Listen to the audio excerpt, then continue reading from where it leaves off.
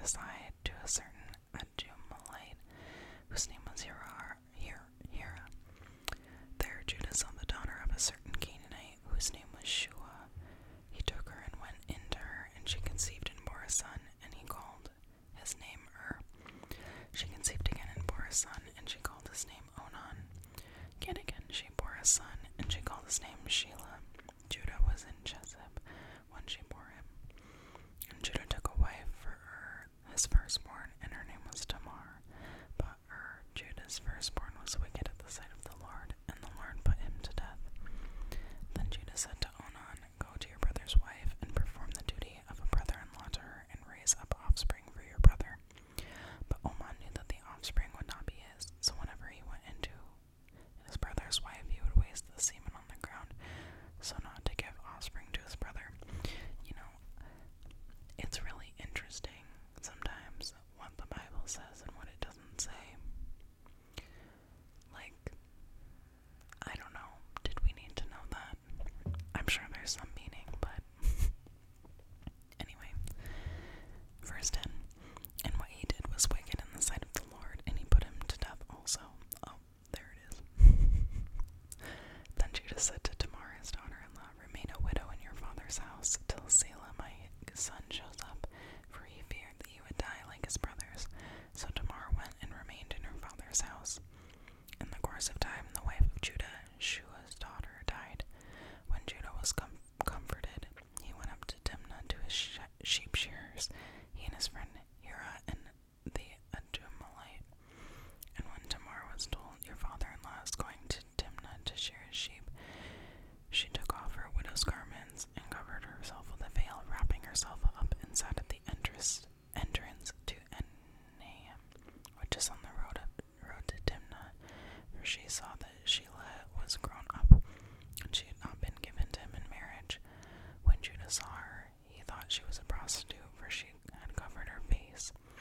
He turned to her at the roadside and said, Come, let me come into you, for he did not know that she was his daughter-in-law.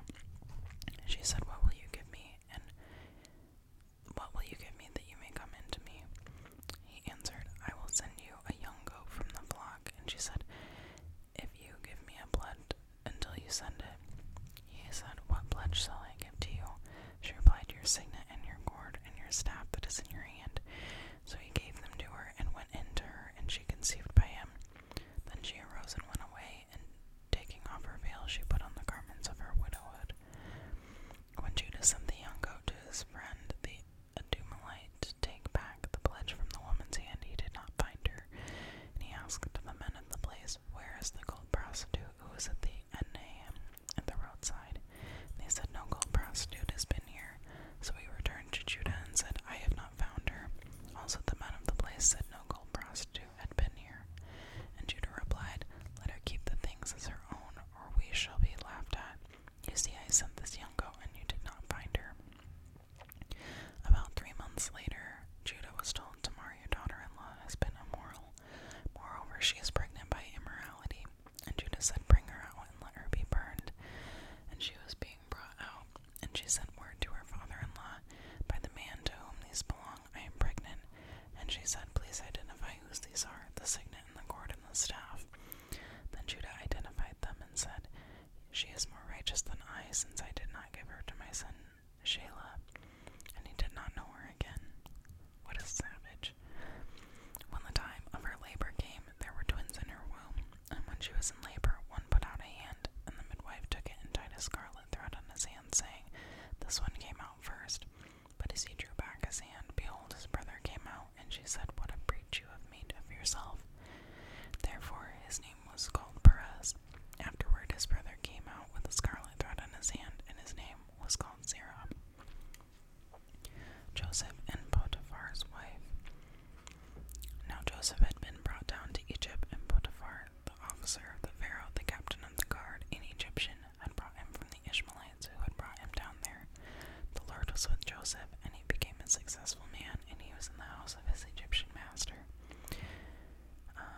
His master saw that the Lord was with him, and that the Lord caused all the things he did to succeed in his hands. So Joseph found favor in his sight and attended him, made him overseer of his house, and put him in charge of all that he had. From the time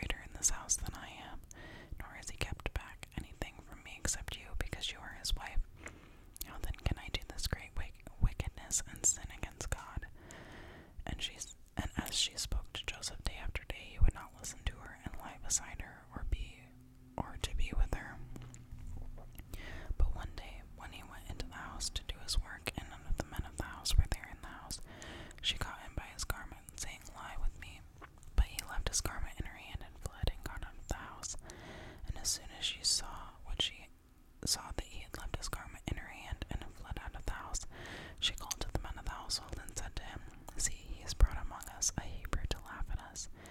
He came in to me to lie with me, and I cried out with a loud voice. And as soon as he heard that I lifted my voice and cried out, he left his garment beside me and fled and got out of the house. What a little liar. Lame-o.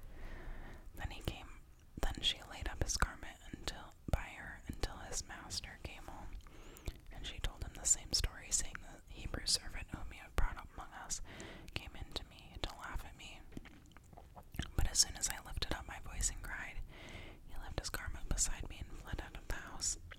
As soon as the master heard the words that his wife spoke to him, This is the way your servant treated me, his anger was kindled, and Joseph's master took him and put him into prison, the place where the king's prisoners were confined, and he was there in prison. But the Lord was with Joseph and showed him steadfast love and gave him favor in the sight of the keeper of the prison. And the keeper of the prison put Joseph in charge of all the prisoners who were in the prison. Whatever was done there, he was the one who did it. The keeper of the prison paid no attention to anything that was in Joseph's charge, because the Lord was with him, and whatever he did, the Lord made it succeed. Chapter 40. Joseph interprets two prisoners' dreams. Sometime after this, the cupbearer of the king of Egypt and his baker committed an offense against their lord, the king of Egypt, and Pharaoh was angry with his two officers, the chief cupbearer and the chief baker, and he put them in custody in the house of the captain of the guard in the prison where Joseph was confined. The captain of the guard appointed Joseph to be with them, and he attended them. They continued for some time in custody, and one night they both dreamed, the cupbearer and the baker of the king of Egypt, who were confined in the prison, each his own dream, and each dream with its own interpretation. When Joseph came to them in the morning, he saw that they were troubled, so he asked Pharaoh's officers, who were with him in the custody of the master's house, Why are your faces downcast today? They said to him, We have had dreams, and there is no one to interpret them. And Joseph said to them, Do not interpretations belong to God? Please tell them to me. So the chief cupbearer told his dream to Joseph and said to him, In my dream there was a vine before me, and on the vine there were 3 branches. As soon as I budded, its blossoms shot forth, and the clusters ripened into grapes. Pharaoh's cup was in my hand, and I took the grapes and pressed them into Pharaoh's cup, and placed the cup in Pharaoh's hand. Then Joseph said to him, This is its interpretation. The 3 branches are 3 days. In 3 days Pharaoh will lift up your head and restore you to your office, and you shall place Pharaoh's cup in his hand as formerly, when you were his cupbearer. Only remember me when it is well with you, and please do me the kindness to mention me to Pharaoh, and so get me out of this house. For I was indeed stolen out of the land of the Hebrews, but here also I have done nothing, and that they